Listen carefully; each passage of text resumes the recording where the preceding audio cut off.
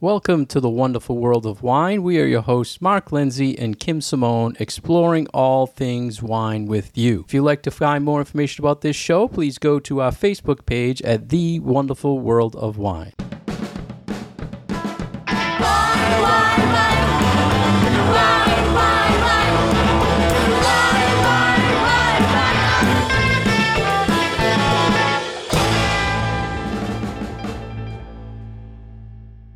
Kim, I've been waiting all week to follow up on a few questions for you. We did an event with a gentleman from Piemonte, and he made a statement about wine and cheese. And then the other night, we're doing another event, and you got a question about wine and cheese. So I thought we could talk with our listeners about that today. I guess cheese is on people's minds. Cheese is always on my mind, so I'm very happy to talk about this topic. So the gentleman from Piemonte sells some very nice Barolos, and his statement to our group was, do not have cheese with these wines. What did you think, Kim? Because I was taken back. I was a little surprised by that comment because we often see cheese and wine pairings, and the fact that often specific types of cheese pair very, very well with certain types of wine. So I don't know if this is because his wines specifically don't necessarily pair very well with cheeses, or if it's this common idea that I know we've seen in a couple of places that sometimes cheeses will be used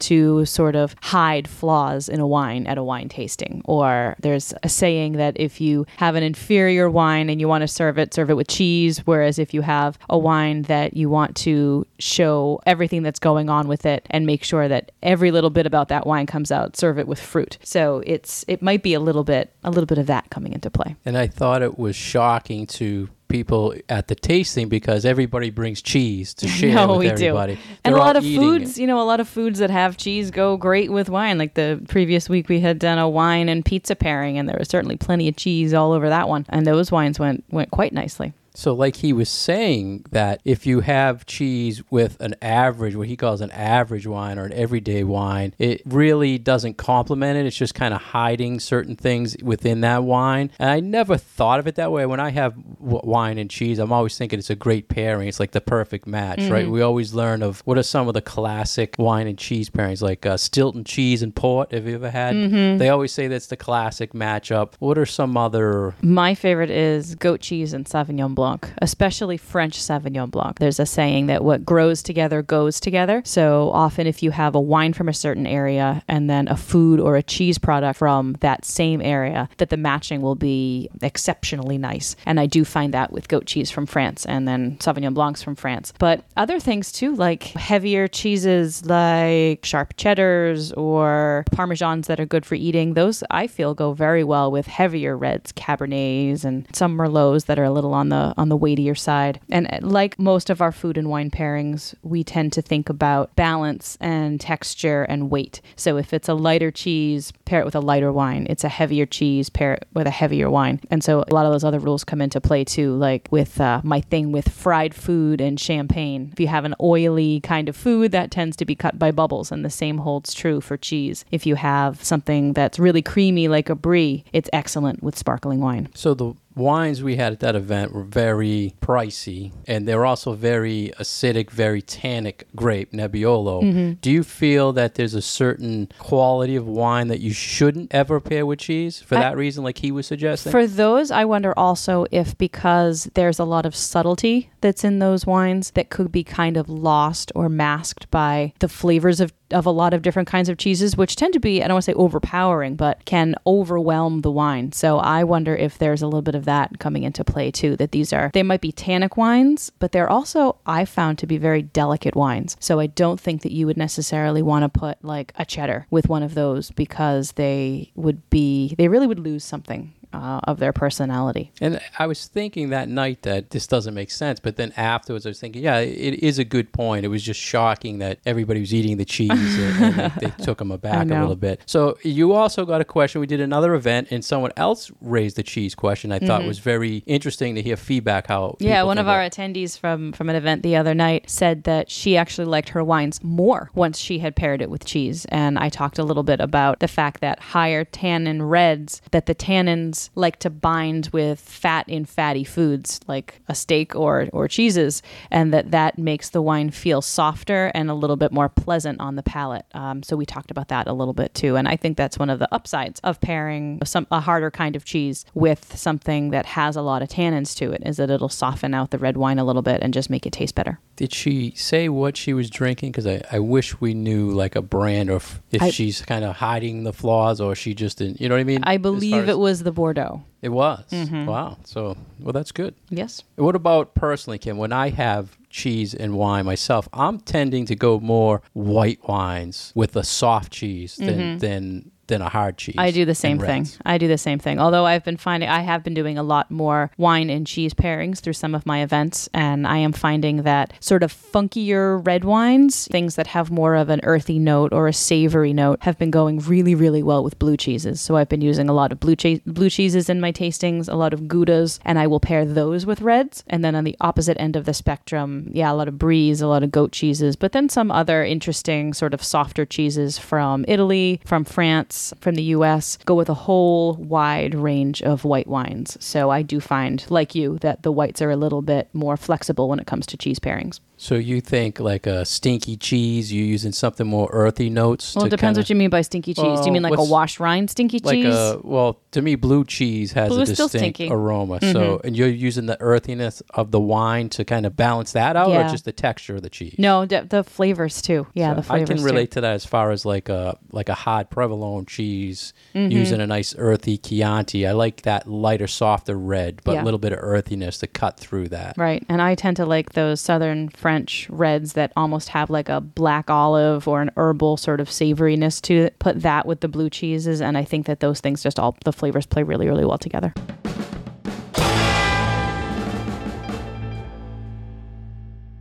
You're listening to The Wonderful World of Wine. We are your hosts, Mark and Kim. You can find information about Mark at franklinliquors.com and a little bit more about myself at vinitaswineworks.com. Very timely article out of Wine Spectator that we ran across. We're always talking about trends and topics in the wine world, but also growth and where we're seeing growth in the market, who's drinking what, who's drinking, who's not drinking. And this one was about sales growth in certain demographic categories as far as age. And I thought it was very interesting to see what they are saying as far as, are millennials drinking a lot of wine? What are they drinking? Do they have the income to spend on alcoholic beverages? What is Gen X doing? What are the baby boomer generation doing? And it's always very interesting for us, having been in the business for a long time, to see where these shifts go. Yeah, I'm curious your feedback on this article, Kim, because in retail, these always bug me when you see these stories, because I have no idea, number one, how are they getting this data? Are they just sending surveys to random age groups,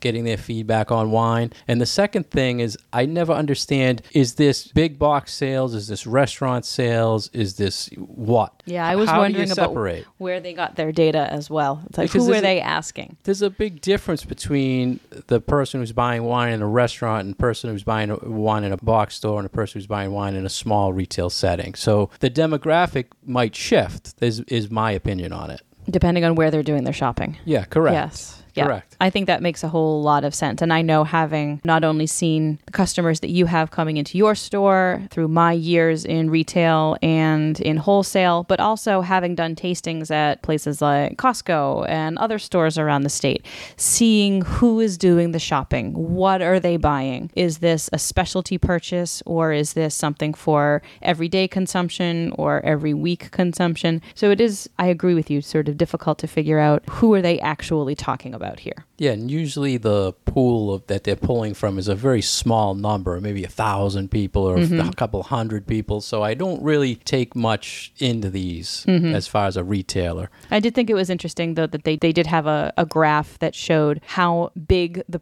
certain populations are based on age, and that, you know, the millennials are the largest generation of current wine drinkers, and that as baby boomers retire, maybe they won't have as much disposable disposable income, but they're a bigger group as well. And then sandwiched in the middle, we have Generation X, which is on the smaller side. And that's my generation. And so those are the people who I know, who I see as wine consumers. And we're kind of the ones that are in the middle right now, maybe have a little bit more, not only money to spend on wine, but interest in topics in wine. So very, very interesting to see where these trends go. Yeah, those statistics I can believe because it's an actual, I mean, they're saying millennials, there's about 75 million in the category. And the interesting thing that comes up again with the millennials is they're choosing marijuana over wine more. So it's taking away from wine sales. And then, as you said, baby boomers were the biggest consumers, but they're now on fixed income. So that might be heading back a little. In your generation, Gen X, there's fewer but has money to spend because you're rich, Kim, and you can explore the good stuff, right? So more on the millennials, I feel the younger generation, I think it's great that they're exploring wine, but I'm nervous about this whole marijuana trend. I think it is a trend. Are you really? Yeah, You're really nervous? Really feel that is a trend. That people are going to be smoking and not drinking. I definitely agree with that. Interesting. And I can see that trend happening, and I'm worried about that. But I like the fact that Gen Xers have money and they're exploring wine.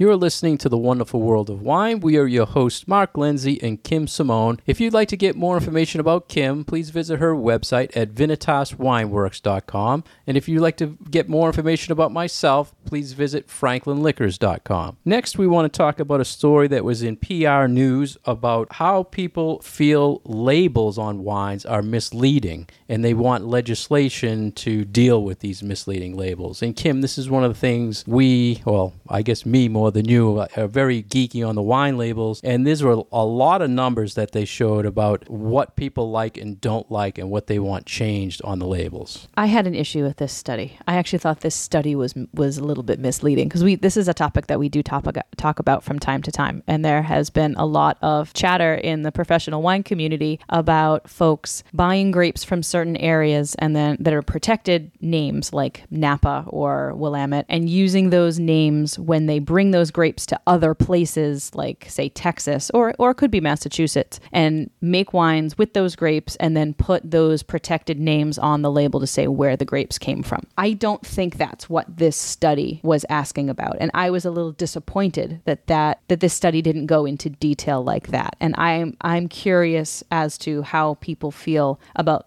those kinds of things. This seemed to be talking more about the broader regions of origin, which is something that has been happening on U.S. wine labels for a very, very, very long time, using names from other places, but not necessarily grapes from those other places. I totally agree with you. I thought this report was all over the place. It hit everything, and it was only like 800 people that took the survey, but they would give one number and then show something that was totally opposite of what they just showed. So one of the things, for example, was 70% of the people don't like misleading regions, like saying Champagne, but technically you can't do that anyway. So I was kind of confused on why they would say that, because it's kind of you're a not protected thing. supposed to. Yeah, but it is protected almost already. There's some people that are grandfathered in, right, but there is a protection in place for that already. But the idea of, okay, if your wine is not from port, you can't be calling it port. If your wine is not from Chablis, you can't be calling it Chablis. That really seemed to be all that they were asking. So yeah, it was a little bit of a confusing. It was almost like this was a report that was done like 20 years ago, because those I don't think are the current issues that we're dealing with when it comes to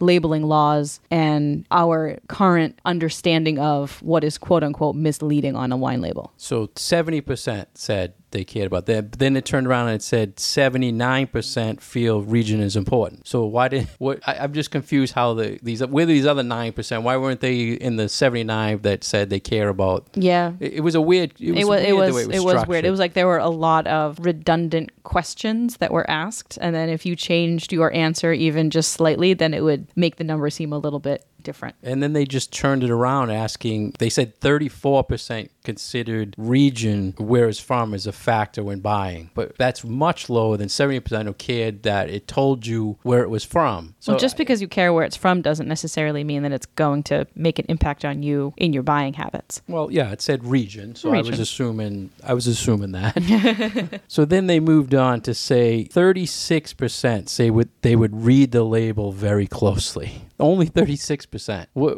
I don't understand that I one. think this kind of falls into our understanding of how people buy wine. I think that the word here is closely.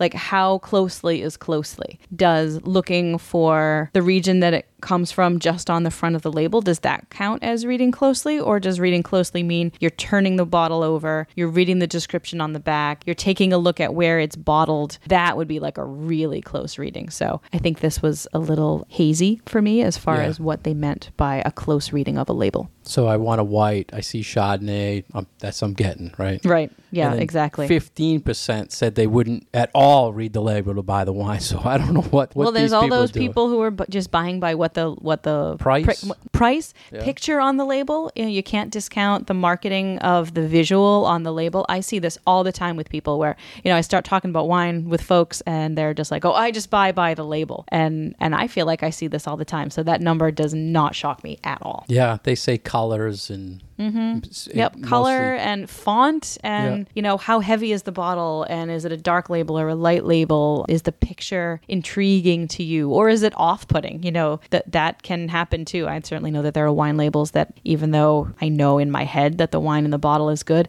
if I hate the label, I'm not buying it. Every once in a while, someone will shop and say they're looking for a certain theme on the label just to put in a gift basket or something like that. But the whole trend where dog pictures or something on the wine label, I thought that had its peak, and now it's going away. People want something more serious, I think, on the label than in the past. Have you seen that, or have you not bought a wine because you thought the label was just too crazy? There are far fewer fuzzy creatures on labels these days. Well, there's always dog ones or I remember there was ones or- one label with animals wearing sweaters from a few years ago that I just cracked up every single time I see that bottle. Well, some people shop on that. One of our most popular wines for years has been Mommy's Time Out. I mean, the name, it has a little chair, and I mean... That's finding its way into a lot of gift baskets, I'm sure. Yeah, so, but as far as the quality, though, it's very just light, easy drinking wine, but people don't care. They just like the label. I think that was brilliant marketing, actually, because that wine just sells so well, and it's not by nature of what the juice is in the bottle, but that is completely a labeling and marketing.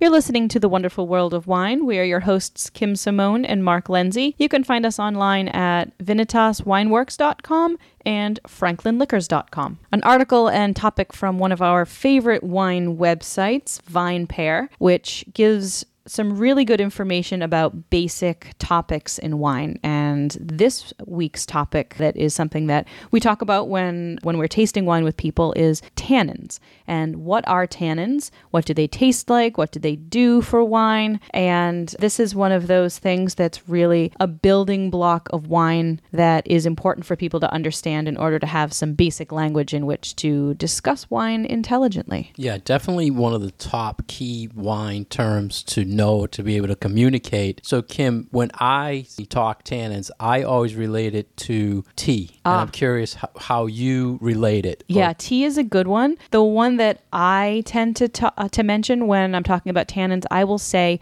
underripe bananas, because tannins are compounds that are found in vegetables, in leaves, in growing things. So they are found in tea leaves. And if you have like a really strong cup of black tea and then you let it get cold and you take a sip and you have that real drying, astringent sensation in your mouth, that's what you're feeling. You're feeling those tannins. And it's the same thing with the underripe banana. You take a bite and it makes your teeth feel a little fuzzy, and it's dry and it's a little bitter. Again, it's tannins. It's the same thing with things like persimmons and oak leaves, and there are other fruits and vegetables out there that do contain this compound. And grape skins are one of the best sources of tannins tannins, which is why when you have a nice heavy red wine, you get that feeling because it's being drawn from the grape skins during fermentation. I like that explanation. Why, thank you. I'm going to use that. I'm going to steal. Forget the tea. I'm going with the bananas. But So, I think tea works too. so let's just tell our listeners the tannins come from multiple sources in wine. It can be the skins. It can come from the oak. It can come from seeds. It can come from stems. Mostly we're talking red wine. Drying. It's a drying effect that you get, or a bitterness. And a lot of talk within the wine world is people are actually so good at tasting, they can tell what the tannins are coming from or how they're getting it. They'll say it's oak tannins because I'm getting it at the top of my mouth or the front of my mouth.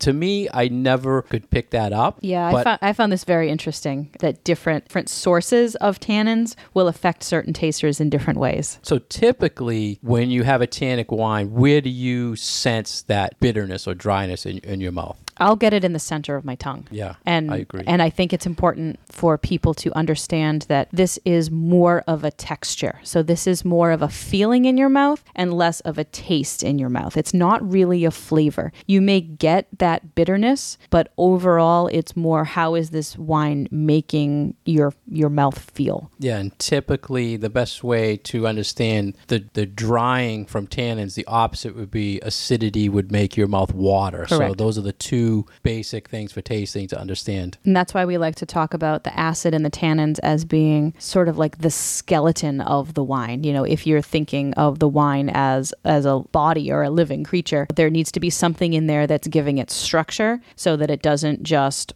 get floppy. And we like to think of it as the structure of the wine is the tannins in the reds and the acidity in the whites, although tannins also need acid, and that's why reds are generally a more complicated and complex wine, because they just have a little bit more chemically going on there. And when you're tasting or writing a tasting note about a wine, typically you'd say if the tannin level is low or it's high. And there are many times where you'll taste the wine and it just rips your mouth apart. It's so tannic, and you know with age that will go away. So I think a lot of consumers, when purchasing a wine, if you say, well, this is really tannic right now, it's really bitter, a lot of people think, well, yeah, I like that because that's tends to be what they drink. They're not letting it age, but that is one of the components that will allow a wine to age. I think it's important to let our listeners know what are some examples of low tannin, medium tannin, and high tannin wines. So maybe you can figure out for yourself if you like this component in red wines. So the lightest out there would be Pinot Noirs, and I would say Beaujolais. So Beaujolais is a region in France, and the grape variety that they use there is Gamay. And those tend to be lighter, softer, a little bit easier to get into if you're just starting to drink red wines. Do you have any other light-bodied, light tannin wines that tend to come across? Sometimes Cab Franc, maybe. Yeah, some other grape varieties that aren't quite as popular here or aren't made in really large quantities from some places like northern Italy, Germany. You know, grape varieties like Zweigelt is kind of that way, but the ones that you'll generally see would be Pinot Noir and Gamay. Yeah, and high tannic wines, obviously Cabernet, Syrah, Nebbiolo is intense tannins.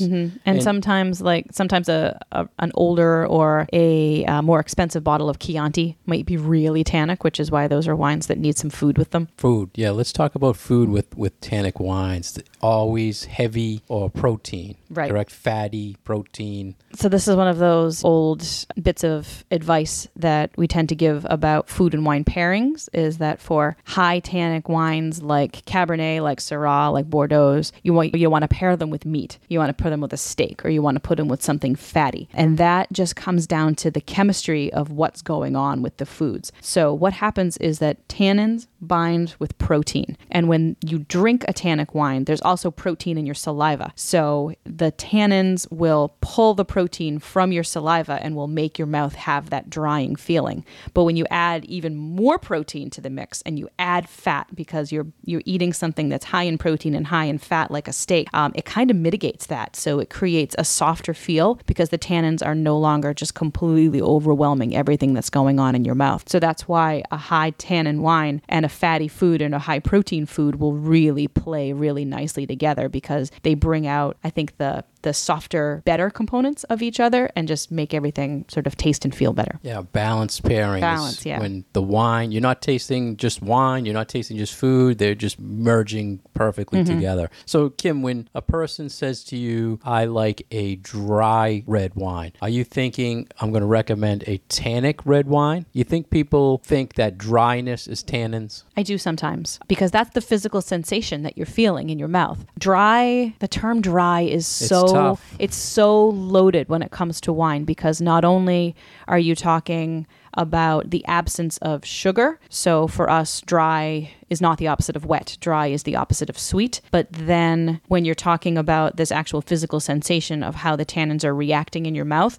you can also really legitimately discuss that in terms of dryness. And does that feel dry in your mouth? So yeah, I think that's a question that should lead to an additional question. When somebody says they like a dry red wine, it's like, well, how dry? And let's talk about fruit flavor. And you still need to talk about sugar a little bit because there are some reds out there that do have some sweetness to them. So asking that additional question of, okay, how dry do you like your wines? And then get some examples of things they've liked in the past. So if they say, yeah, I like a dry red wine, and you say, well, what have you been happy with in the past? And somebody might say, oh, I like Big Bordeaux. You're like, oh, okay, yeah, I'm really going to give you something with a lot of tannins to it because you know that they can handle it if they like that. So it leads to the body question. So they say, I like a dry red. Do you say, well, you like a light body, then you're talking a dry Pinot Noir, or a heavy body, then you're talking Cab. Right. So you want to talk about the weight of the wine, but then you also want to talk about the flavors of the wine as well. How do you explain, we talk about body and weight all the time. What's your best way you explain weight when you're talking about wine? I'm still searching for a good way to explain it. I actually have started to use yours in my presentations. I've stolen the milk analogy. Well, I'll swab you the banana one. Okay, you can have the bananas and I'm taking the milk. We talked milk, like if you had a skim milk, that would be a light body wine in your mouth, the same feeling. If you had a 2%, that would be like a medium bodied, and a heavy body wine would be more like a whole milk. Yeah, I think it's a good comparison because that's something that people understand. You know in your own imagination the difference between a glass of skim milk and a cup of heavy cream. You know that those things are night and day, but you're still talking about dairy products. So I think that's a nice way to talk about wine too. Maybe you need to start talking about it in terms of beer for those beer drinkers out there too. Beer. Yeah, right.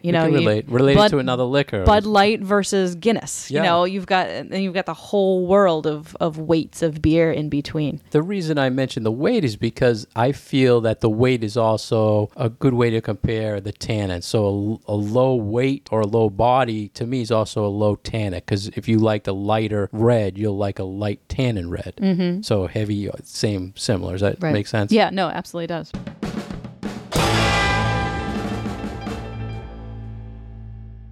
Thank you for listening to The Wonderful World of Wine. We've been your hosts, Kim Simone and Mark Lindsay. Please find us on Facebook at The Wonderful World of Wine. Leave us your comments and questions, and we will talk to you again next week. Wine, wine, wine.